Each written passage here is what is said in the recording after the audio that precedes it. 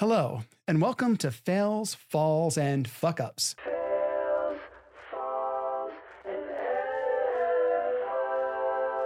Now, today is going to be a little bit of a departure.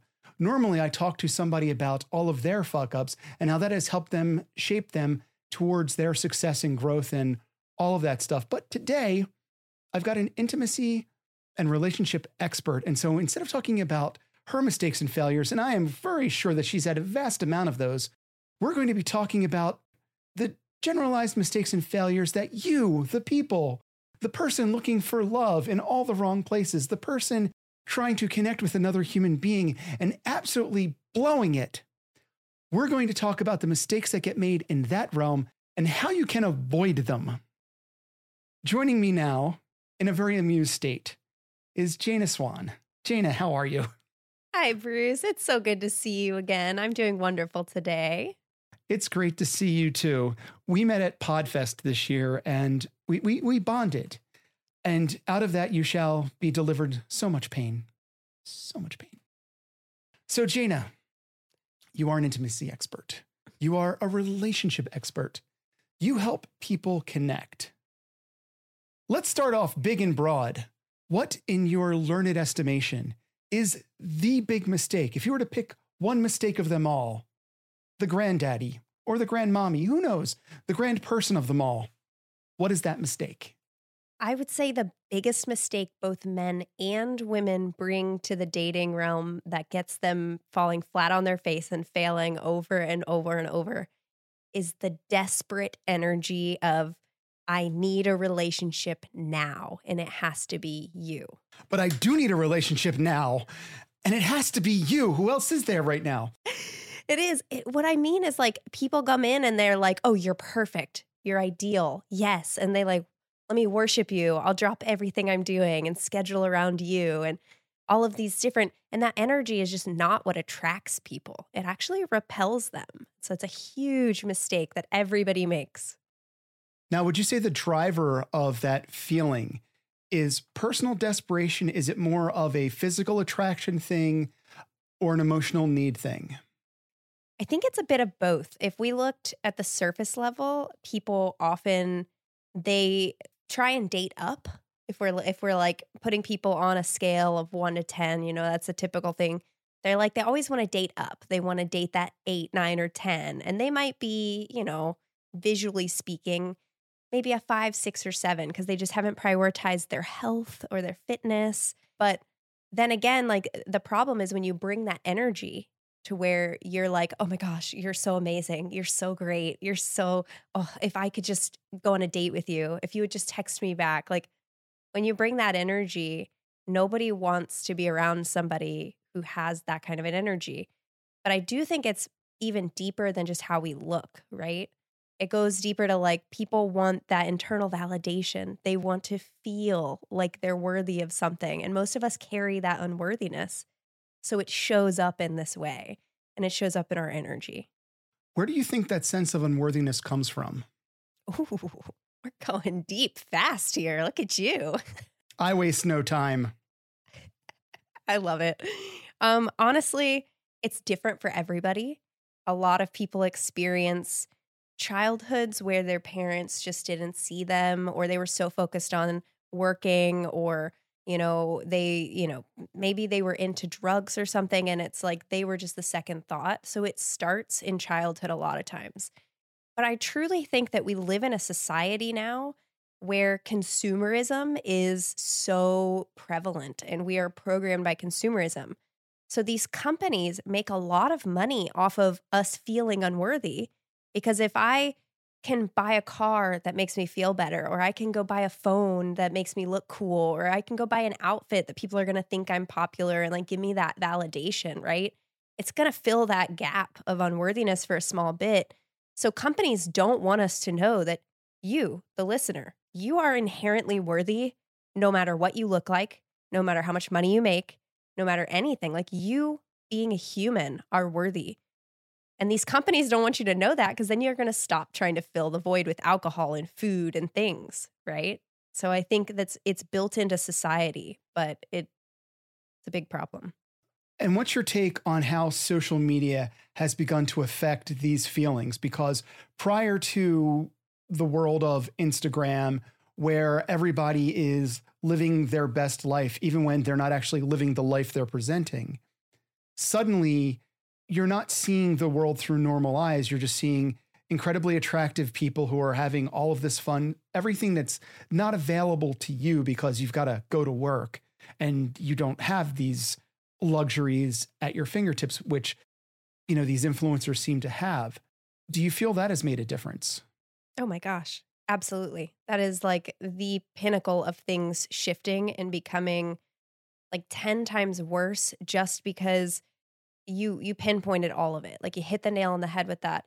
These influencers are given new outfits all the time. So they present as if they're always buying new things. So now these young women are convinced that they always have to have something new. They can't rewear an old outfit. Or we look at these ideal, perfect, I'm quoting in the air right now, perfect relationships that it's like they only ever show you the good days, the highlight reels, the travel, the, you know, all these things. But they don't show you what happens behind closed doors. And that's something I talk to my clients about a lot because they're always like, oh, I ask who's your model relationship? Like, who do you look up to? Who around you, whether it's your parents or someone online? Almost always it's some sort of celebrity couple online that they see that's phenomenally, you know, all these things. They just look pretty and travel. And I'm like, cool. Like you do realize they're probably not having sex. They're probably fighting all the time. They're probably like they have shit behind closed doors too. But that doesn't sell. And so they don't put that online. I do think it skews relationships to where when they come up with a issue or they just disagree on something, and then they're like, oh, the whole relationship, throw it out. Like, it's not perfect. He's not perfect. It's not my ideal man, or we would never argue. And it's like, no, like that's normal. And I just don't think people know what normal is anymore because we're so programmed into seeing what we see on social media. Now that brings a very direct question. What in your estimation defines normal? What is normal? Ooh, oh, no, that's such a good question. God, what is normal? I don't even know because I like to think I'm not normal, but I kind of think I am normal, but then I'm not like everyone else. So I don't know what normal really is.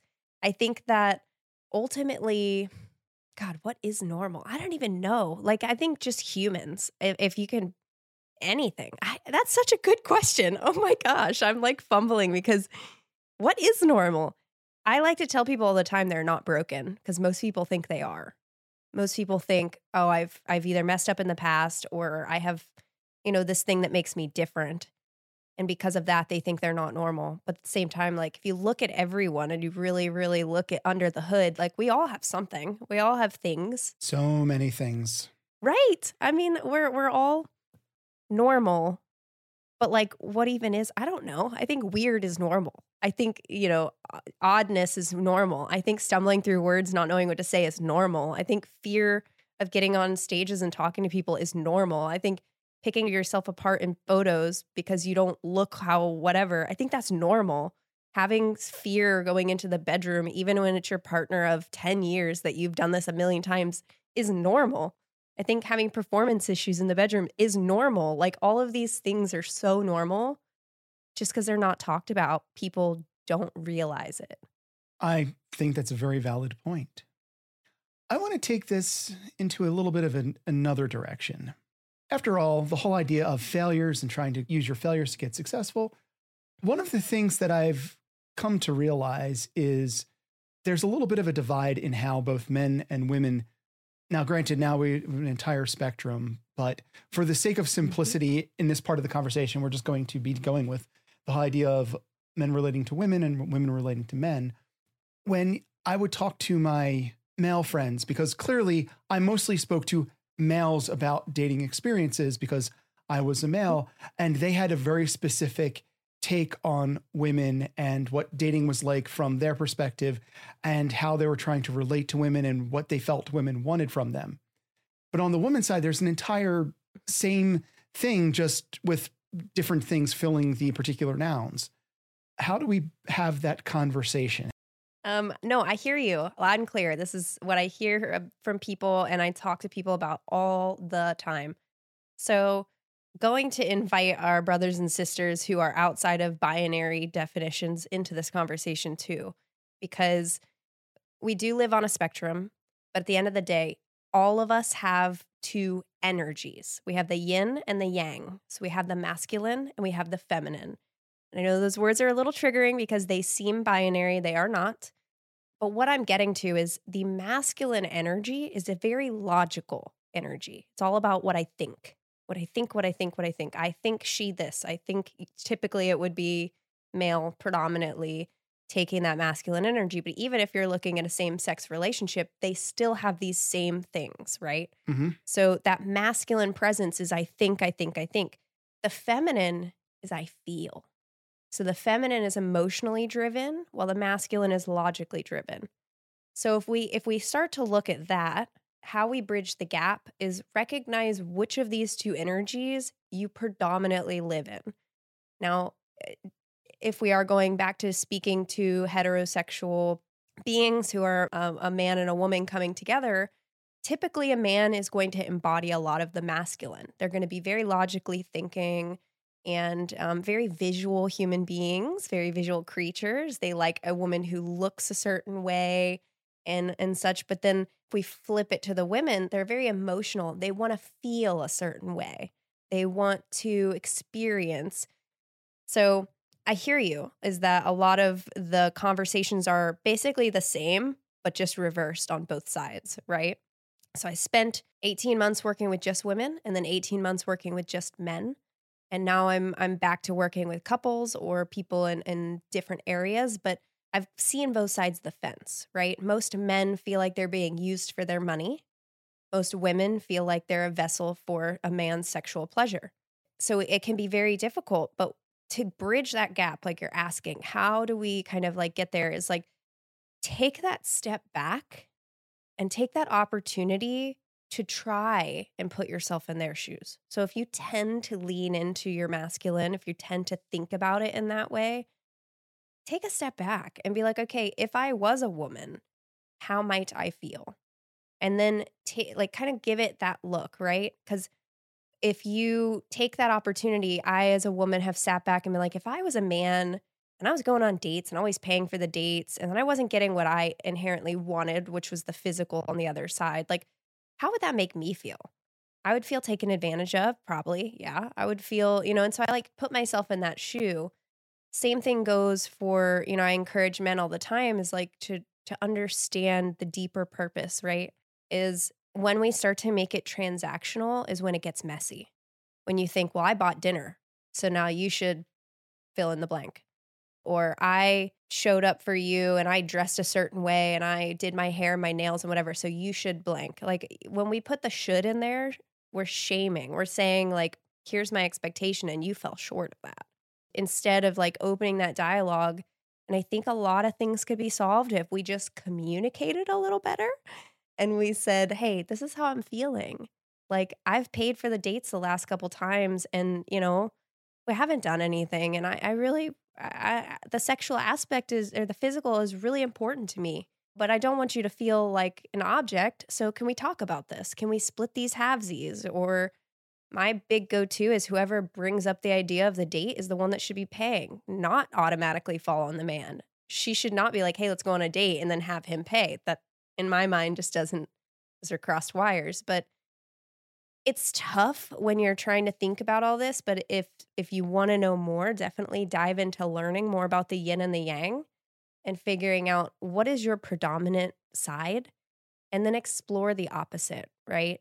Because sometimes we have a harder time when we're used to thinking logically, trying to get into that emotional place. And then when we are an emotional person, it can be a little hard to think logically, but like that's the challenge, right? You want to get out of that and just think, what are you saying internally?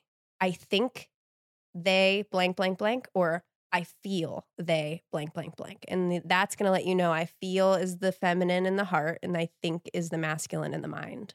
Does that help?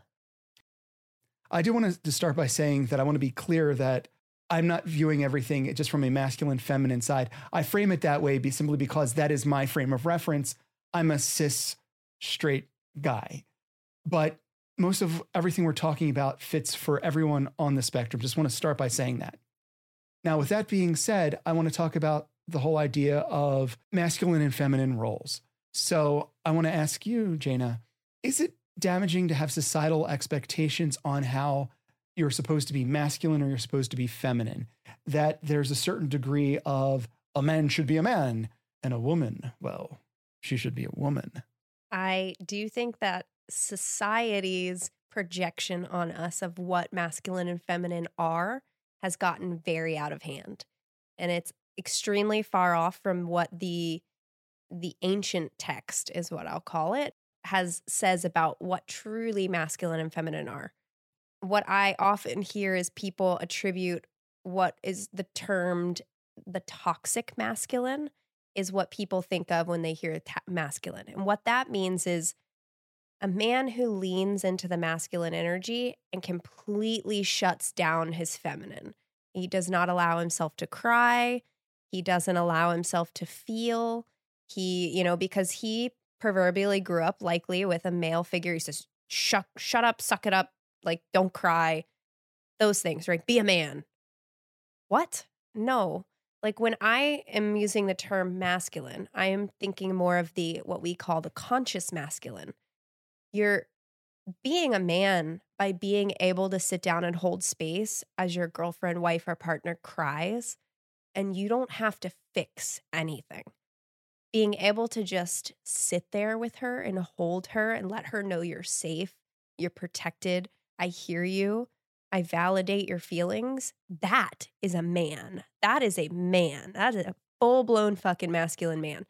Most toxic men, those who have the suck it up and be a man, like, they don't know how to listen. They don't know how to sit in those kind of pains without being like, well, tell her to do this, or they always try to fix it. You don't have to fix anything. She wants to be heard. She wants to be able to just get it out and have you just hold her and be like, it's okay. And some men see that softness as not being a man. But the truth is that is really, truly beneficial. And that's what we need more of. Same thing goes on the flip side.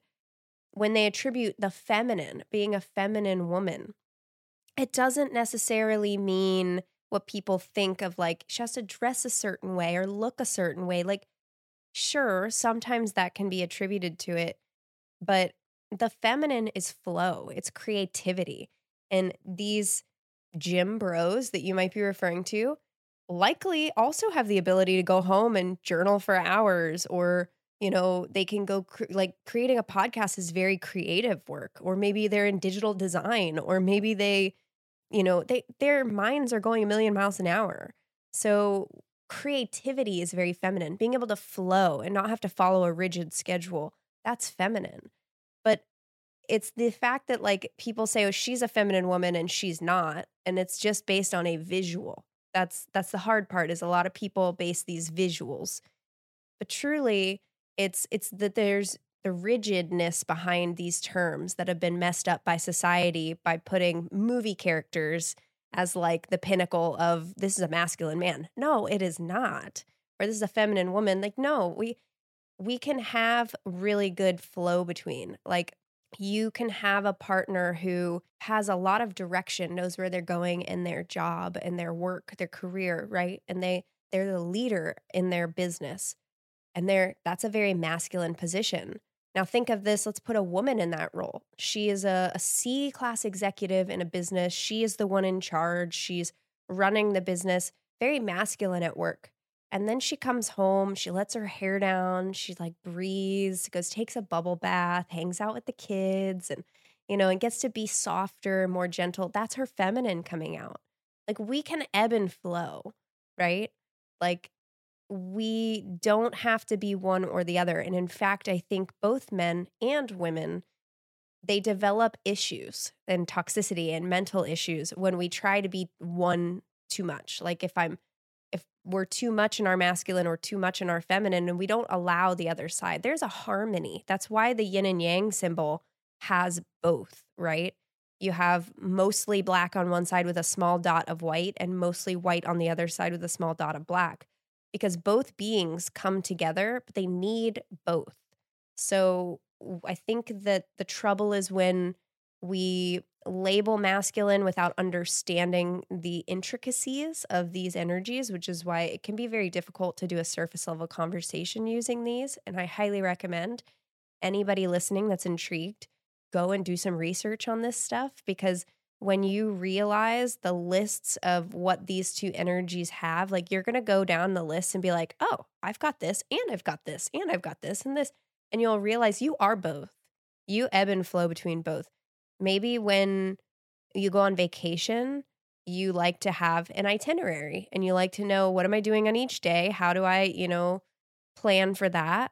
Or you go on vacation, you're like, oh, go with the flow, whatever happens. Like, a lot of men do that. And they like, oh, the wife will plan it. I'm just going to show up, give me a beer, like, let me hang out. Like, that's actually feminine, because that's them going with the flow. And that is a feminine trait versus in that moment, whoever's planning the trip is the one in the masculine, taking control, scheduling. So I think that just the way that society has us see masculine and feminine can be damaging, especially when that bleeds over into dating. And then we've got women who are like, I want a masculine man. And then they go so far to the other side and they're like looking for the gym bro, or they're looking for like these people. And they don't realize that comes with negative territory as well. Like that can turn into violence. That can turn into being belittled. That can turn into these negative things. And same thing when men want the very feminine woman, but then they don't realize that means she's never going to step up and take the lead. She's never going to make a decision, because decision making is a masculine trait. So when you ask her a million times what she wants to eat for dinner, yet you want her to be a feminine woman, like that's literally the opposite. So it's the idea that we have to learn to ebb and flow, and that both are good, and that there's no right and wrong, and that it's okay to both feel and to think. Because if we just feel in this world, you're never going to have a plan and you're always going to be lost. And then if you only ever think in this world, you're never going to feel anything and you're going to end up with a life that isn't as fulfilling. So now to go into a slightly different direction, let's get back into dating a little bit. Mm-hmm. Well, dating has been heavily affected by the Tinderization. Back in the olden days, we had neighborhoods that we knew people in, and we were connected to a group of people, a much larger group of people who we saw in person. We were introduced through friends or through family to other people whom we might develop interests in. And this was sort of how relationships worked back in the days before technology. But technology has reared its advancing head. And not only that, but urban sprawl has spread us out from concentrations of social groups to where we now are a little more isolated. And out of that, we got online dating, which is self-service blind dating. Mm-hmm. And that has even simplified itself into this effective slot machine, which most online dating apps have become, where it's sort of like, oh, dude, she's hot. Yep, her. No, not her, her. Or him, or whatever flavor you happen to like. To call it surface level is an insult to most surfaces. It is so, oh God, I can't even think of a good way of saying it since I already used up surface level. It's so superficial that it creates an environment of failure. Unless you are unbelievably attractive. Oh, even when you're unbelievably attractive. How do we deal with that as modern day human beings just wanting to connect to another human being? I am not a proponent of telling people to do online dating. I'll just go ahead and preface with that. I always tell people, live life as you would. Be you. Just be happy and do the things you love and meet people along the way. That is the absolute best way to sift through all the bullshit. I'm not saying it doesn't work for people. I just don't think it's the best bet. I think the best bet is, if you're into comic books, go to Comic-Con, meet someone there. If you're into rock climbing, go rock climbing and meet people there. If you're into knitting, go find a knitting club and go hang out there once a week and meet people there. Like, don't go to bars and don't go to dating apps because the intention is wrong. Because what happens? You meet someone cool, you start hanging out with them, and then they're now in this relationship and you realize like, oh, I'm not really compatible with where you're going in life. And it's like, oh, you have habits that I don't really care for. Like online dating's just real tough when it comes to those things. I wouldn't recommend, but again, it works. Like it just depends on what you're looking for. I spoke to someone over the weekend who had gone on multiple hundreds of online dates through dating apps. And he ended up meeting his current partner of a year on a dating app. And I was like, dude, how'd you do it? Like, he's like, well, I went through hundreds of them. His advice, not my advice, but his advice was always just offer a drink because then you're not forking out for a full meal, right? And you don't have to, sit there for an hour with someone that you don't even know if you click. So it was always to start with a drink and then talk for 4 or 5 minutes or so, maybe 10, 15. And then by the end of it, either say, thank you, I really appreciated that. Or, hey, would you like to grab dinner? Are you hungry? And you can extend it, right? So just trying in that sense. But online dating is real tough because you're never the only one talking to that person. And there's such a level of trust that once you do start actually talking to that person, like, are they going to stop talking to all these other people? Are you the one that they're choosing?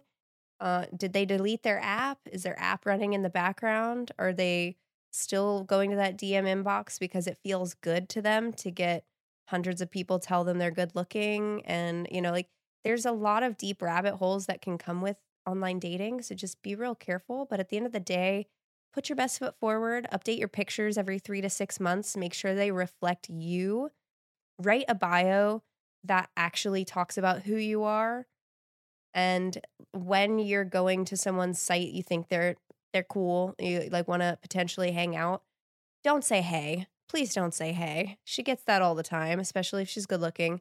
Find something in her profile and talk about that. Like if she mentions a trip, if you saw a picture of her on a trip or something, like, hey, it looked like you were probably in, I don't know, the Bahamas. How was that? Oh, it wasn't the Bahamas. It was this. Oh, cool. Tell me about it. Like, talk about something and like with substance, right? You're talking about being engaged with who the person really is. Yes. To throw in a little with my experience with online dating, because I found 2 significant relationships through online dating at various points. And my methodology was not the cheapest, but it was the one that I firmly believe in, which was I would read her profile and I would read it a couple times to get a sense of who she was and determine whether, okay, here's somebody whom I see a potential of actually liking. Mm-hmm.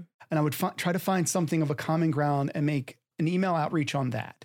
When I'd ask on the date, I didn't do the drink or the dinner. I did everything in my power not to just sit there and talk to somebody because I always felt that was the kiss of death. I figured I wanted to entertain myself regardless. So I was happy paying for a date going to shoot pool or go bowling or go to Dave & Buster's. It needed to be something with an activity. And there was a couple reasons for that. One, if I went on an activity with you, whoever you are, hi. If we go out on an activity together, we have a lot to talk about without having to talk about the numerous failed relationships we have, with going in without ever touching on my mother issues or your daddy issues or your mother issues and my daddy issues. We probably have both, but we don't need to get into that within 5 minutes of meeting each other. If we shoot pool, over 50 to 75% of our conversation is going to be about pool. And then I got to do something that I felt was important for me. I would get to observe this person who I'm meeting and effectively giving like the quick interview on, hey, would I like to be intimate with you? Would I like to be involved with you? I'm trying to get a sense of that immediately. And talking to you doesn't get me that sense. You're on your best behavior. You are trying to impress me, or you're vomiting out whatever the latest bad thing in your life was. But if we're shooting pool, now I can observe you. I can see, how do you respond to light competition? Is it important to you? Is it not important to you? Can you have fun? For myself, I needed somebody who was absolutely able to just have fun and be in the moment. And these were the important things. So by doing the activity, by going to the batting cages, by going mini golfing, yes, some of this sounds like we're dating at 19 years old, but if that's a problem for you, you're the wrong person for me to begin with. And that was my methodology. I would go on these dates and I accepted that I was going to pay for them. I was happy to do so. And the important thing was this: it didn't matter if I got anything out of them or not, because I could have fun shooting pool. I could have fun going bowling. So it wasn't like, well, if she doesn't really like me and if she doesn't kiss me, then I completely didn't get anything out of it. It wasn't like that. Right. It was very much like, okay, it didn't work out, but I had fun, playing pool. And that made a difference because the intent of the evening for me was to have fun with a new person I met. And fun did not have sexual connotations. If that date went well, we would then have another, and then it would be okay to go get food. Or it'd be okay to get like a dessert or something afterwards. But the emphasis wasn't to sit there and just talk and try to be like, so what colors do you like in the morning? Because that's an interview, right? Yeah. Exactly. I love that you brought that up. I love that. It's so good because I think it's what I was alluding to at the beginning is what I tell people is go do things that you enjoy doing and meet people along the way. I love that you met them on an app probably and then invited them to do this thing that you already love doing. Right. So it's exactly what I was talking about. And the idea is just that, like your intention is everything. If you go in with sexpectations, you're likely going to fall flat on your face and you're not going to get it because she can feel that. She can feel this is transactional. But you're going in with, I just want to have fun shooting pool. Yeah. And so here you are. She's probably like, oh, this is really chill. Like, I like this guy. This is cool because he's not pressuring me. He's not making me feel like he's buying me a dinner in exchange for whatever afterwards, right? I love that you did that. So good. Well, my philosophy was if somebody likes you, if things are going well, sex will come at some point. It didn't need to come on the first or second or third date. There was no particular pressure. The only thing that I would do at the end of the first date is at the end, I would lean in for a kiss. And it was basically just as a imperfect, quick gauge of whether... Temp check. Yeah, just a temperature check. If the person kissed back, then it seemed like there was a potential for something to be there. If they turned their head, if they had a weird reaction, then that seemed like it would not be going somewhere. Now, that's not a perfect gauge. Right. It's just when you're online dating, you have to shortcut in some ways. And were there girls, turn their cheek on the first date that could have been something good? Possibly. This imperfect method at least gave me enough data to go like, okay, there's a potential for something here. But I never I never tried to make out with somebody. It was just sort of like a goodnight kiss. Yep. Everything else would come if you were having fun, if you felt the chemistry. The other thing for me, because I think you should always have the permission to go, I'm not feeling it. Mm-hmm. You may not have another date on the horizon. You might be afraid that you never will, but the wrong person is the wrong person. And it's okay for you to realize that this is the wrong person. And it's okay for you to go, all right, I'm just going to get my buddies and we're going to go do something, or my gals and we're going to go do something, or wherever in between. You don't have to doggedly pursue just because you're supposed to doggedly pursue. Yeah. And sometimes that's a turnoff. Again, it's the cat and the mouse. You want to go back and forth, pursue them a little bit, and then take a step back and allow them to pursue you. And then it's this back and forth. If you're always pursuing someone, technically you're chasing them and they're running away from you. So cat and mouse and true chasing is like pulling back a little bit. Like another great temp check without having to actually kiss anybody is literally while you're standing there talking, if standing is the position, this is when you would literally take a step back and see what happens. Because if you take a step back and they take a step forward, that is a huge indication of not only rapport, which is what we want to be in, rapport, but also is like that space. There's something about personal space that when you take a step towards someone and they automatically take a step back, you can tell that you've already entered that, like, they don't feel comfortable space anymore. So if you take that step back and they leave the gap, they might actually feel more comfortable now and be like, oh God, thank you. You gave me more space. Like, that's something you can read into. You can also see, like, if you take a step back and they step towards you, it's like, oh, this person's really into me. because they're okay with me in the 6-inch range versus some people need that 12-inch range. Now, mind you, I'm a woman, so this might be a little inaccurate in my gestures here, but you guys know what a good 6 inches is.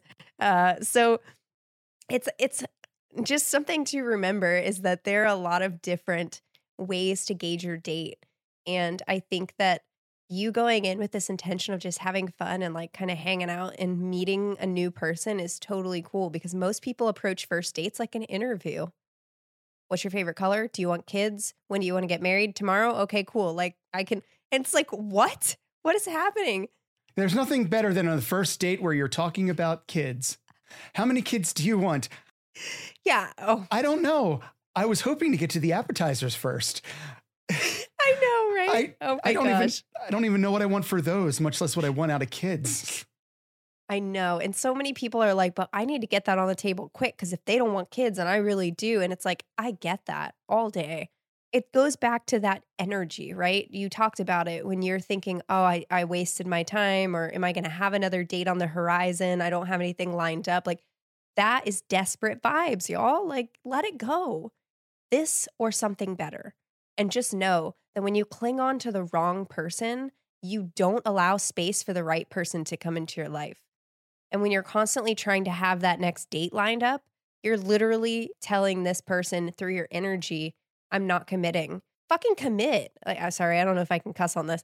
Yeah, in fails, falls, and fuck ups, we absolutely abhor cursing. It is verboten. Absolutely. I'm highly insulted you even want to. Fuck that. I have a potty mouth and I forget sometimes. So what I'm getting at is like, commit, y'all. Like really, even if you don't know if you'll ever get a date again. First off, it's a lie that your brain is telling you. It's a full-blown lie. There will be someone else. It's that energy though.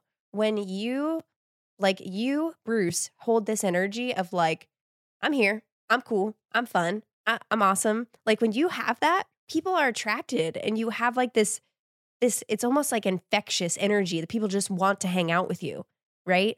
Same thing goes, women feel that too. But if you walk in and you're like, oh my God, first date in a month. Like, is she going to like me? Is she going to like my hair? Did I wear the right shirt?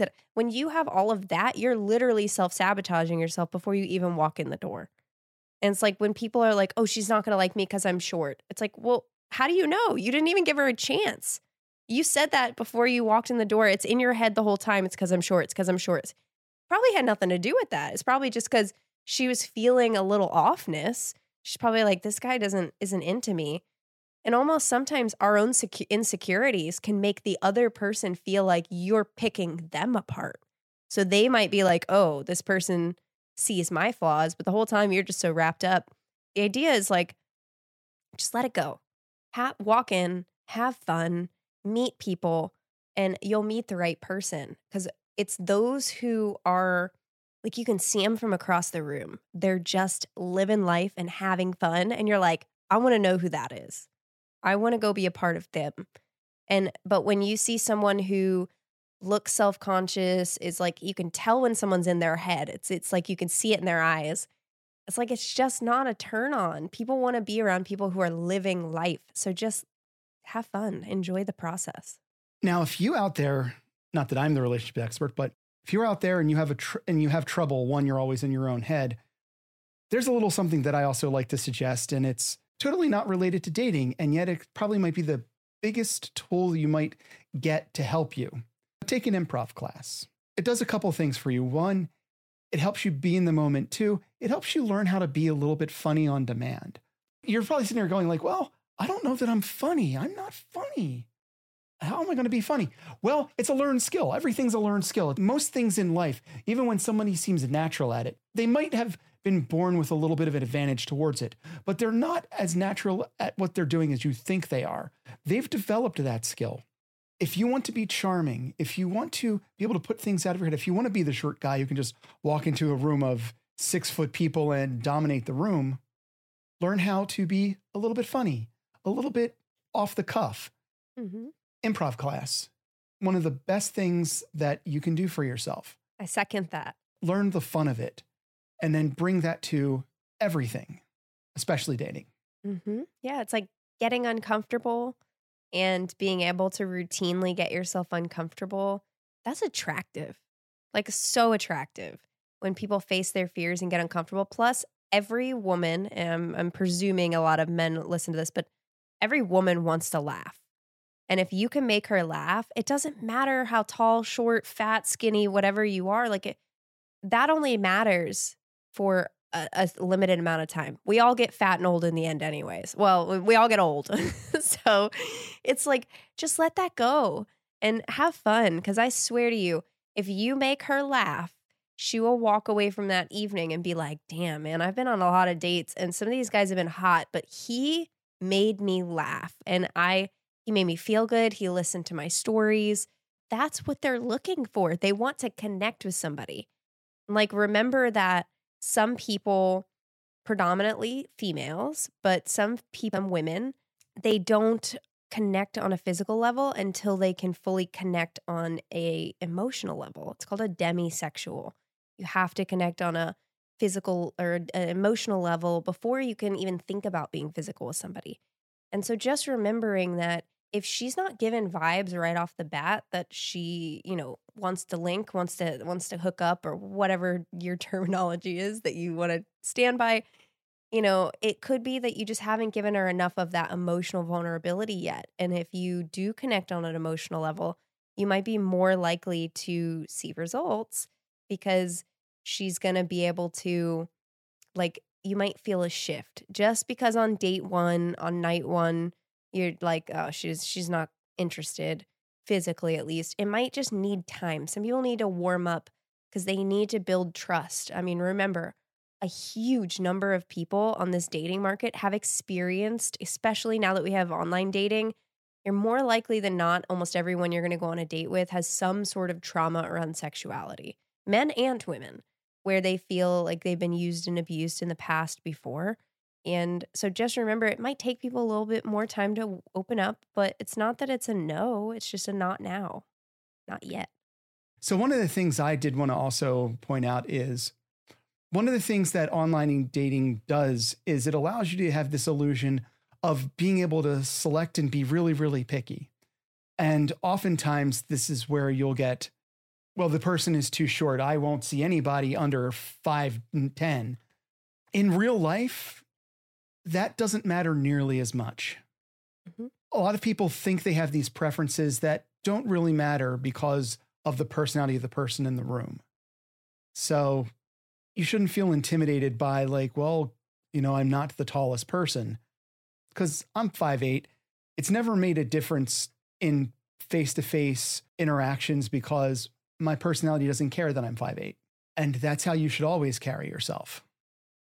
Yes. And when you're dating and you run into someone who says, well, I won't date someone over, blah, blah, blah, you can know right off the bat that's a surface level person and it's not going to be a good relationship. Yeah. Don't be afraid to take notice of the warning signs. When someone's very much like, well, normally I just date people who are 6'5", the answer to that is going, well, I wish you luck with the next one. Exactly.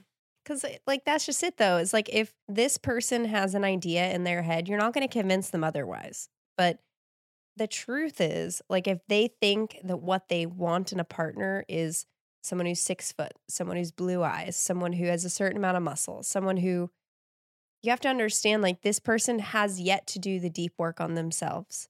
Because anyone I've ever met who has done the deep work on themselves, they want someone who's kind, generous, thoughtful, compassionate. Like, they don't care what the package is. They want the heart on the inside. And if you're finding that this person is, well, I want you to look a certain way, dress a certain way, or be a certain height or whatever, first off, there's only so much you can actually change about how you look. And second, how much are you willing to change who you are for this person that it cares so, it's such surface level. It's like we just take that as like a huge red flag and just, no, it's okay. Move on to the next.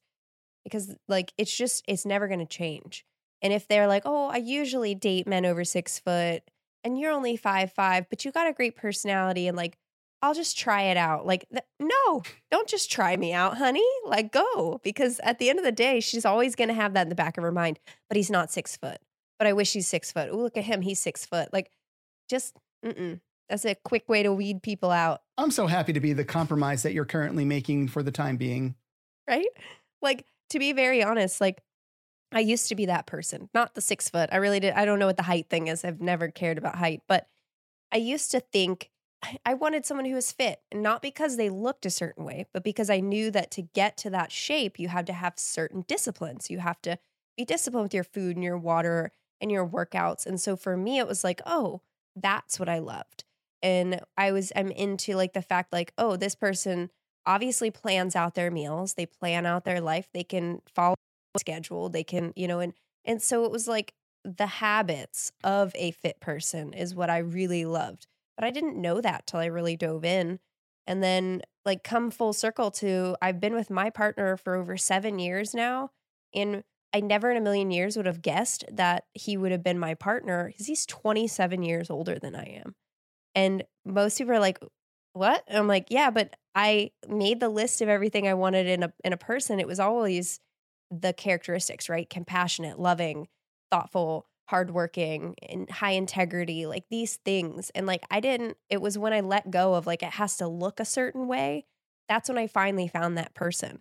When I finally let go of like, I know best for myself. I know what I look for. And like now I look at him every day and I swoon over him. I'm just like, oh God, you're so sexy. And most people, it's not their ideal of sexy. But for me, I see the heart and I see who he is and how he treats me and how he makes me feel. So just know that it's not that they're a bad person if they're looking at the external stuff. It's just an indication of where they are on their personal growth journey. Because we all go through the phases, but a lot of people get stuck in like, I want them to look a certain way, and just know that is usually an unworthiness. Usually that's that person, again, back to the beginning conversation of like, they're usually propping their own value is on the look of the relationship, the status of the relationship. Like, oh, you're wealthy. I want you on my side. I want to tell people you're my partner because then I can prop myself up on this falsified status. Or like if you're handsome, I get to tell people, oh, he's my partner. She's my woman because look how beautiful she is. That just makes me look better. But it's all false. It's all fake. It's all false. At the end of the day, when you find someone who's like, I love you because you come home to me at the end of the night, because you text me in the morning, because those little things, those are fucking healthy and fulfilling relationships. And you will never experience a true sense of like security and love in your partnership until you get into a relationship where the looks don't matter. And it's all about that person's inside, like who they are, how they show up in this world. That's a lovely thought. So now I'm going to encourage you to give some final bits of advice or thoughts to the audience. What do you have to leave with all of these, whoever they are, with their hopes and dreams of a relationship that will warm the cockles of their heart, if indeed their hearts have cockles? That's such a great word. I need to write that down and use it more often. Cockles needs to be in this world more. So my piece for you is if you are navigating dating right now, the first thing, because I'm a very tactical person, I want to give you steps, things to do. First thing you need to do, write a list. List everything that you want in your future ideal partner. Start with the insides, then work your way to the outsides. List everything. If you want to get detailed about how they look, awesome, because we want to put an order into the universe that's very specific, right? Second thing that you want to do is make a second list. What do you have to offer this person?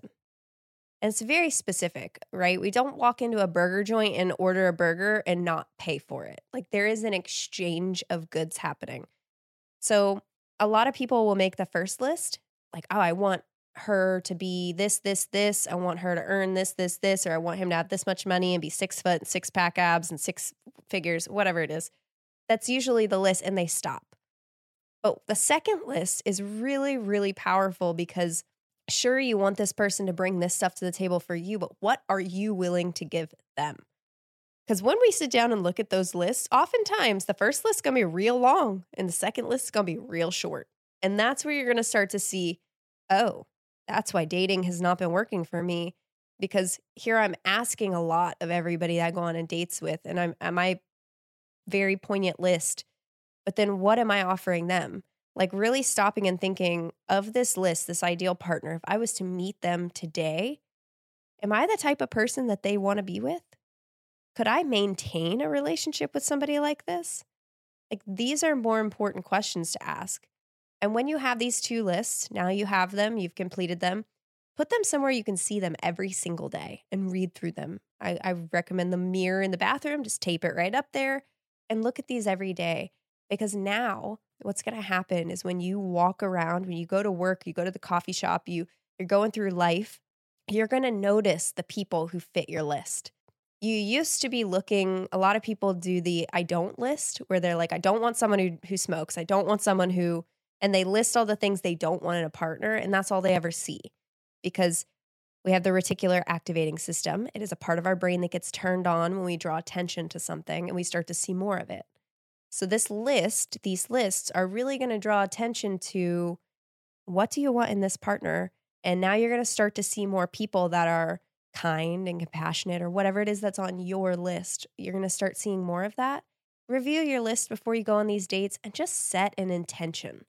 When you go on dates, set an intention to have fun and be yourself. And when you do these things, you will find that things will just start coming to you more easily and effortlessly because you're just being yourself. You're showing up. You know what you have to offer. And you are very clear on what it is you're looking for. And when you have those in place, dating will get a lot easier. Oh, and leave your house because when you're home all the time, it doesn't help. You need to go out and about in this world to meet people. There it is. Leave the house, be yourself, and don't just be placing orders to the universe as if you yourself are exempt. Thank you so much, Jayna. And now at the end, at the final moment, I encourage you, as I encourage all of my guests, to grossly, horribly, with malice aforethought, plug yourself. Just throw it all out there, whatever it is. Where can people find you? Where are you? Why are you? Ooh, powerful. I am all over the place. I guess the best places to really find me and learn about me, since social media is not a huge fan of me and the material I put out, because I'm a little more risque when it comes to talking about love and intimacy. So all the platforms are a little rough. So if you just go to Jayna, Jayna, Swan like the bird, SWAN.com. You'll probably find these in show notes or somewhere. It's just my name. You go to JaynaSwan.com. You can read all about me. You can find all my different links there. Or you can look on any podcasting platform and search Happy, Healthy, Horny. And that is my podcast, Happy, Healthy, Horny Podcast with Jayna. We talk about mental health, physical health, and sexual health. And I guarantee you will have some takeaways there that will also help you with your dating life. Well, there was a lot of food for thought for your dating palette. Now, if there was a question that you wished I'd asked Jayna in regards to dating or relationships or just anything in particular, drop it in the comments. I'm sure she'll respond. Now, as for me, not only will I respond, but you can find me at all of my socials, and they're at Bruce Naxon. And also, subscribe to the podcast, follow the YouTube channel. Oh, and speaking of food, next week is Chef Al Romano. We're going to go deep on what it's like to really work in the food industry. And if we're lucky, I'll even share his special secret recipe on two-legged mutton. Even if they made 10% on a $20 item, that's $2 put in their pocket. Like they selling a burger for $10, right? 10, that's $1. So think about how many burgers they'd have to sell to make, a decent, payoff,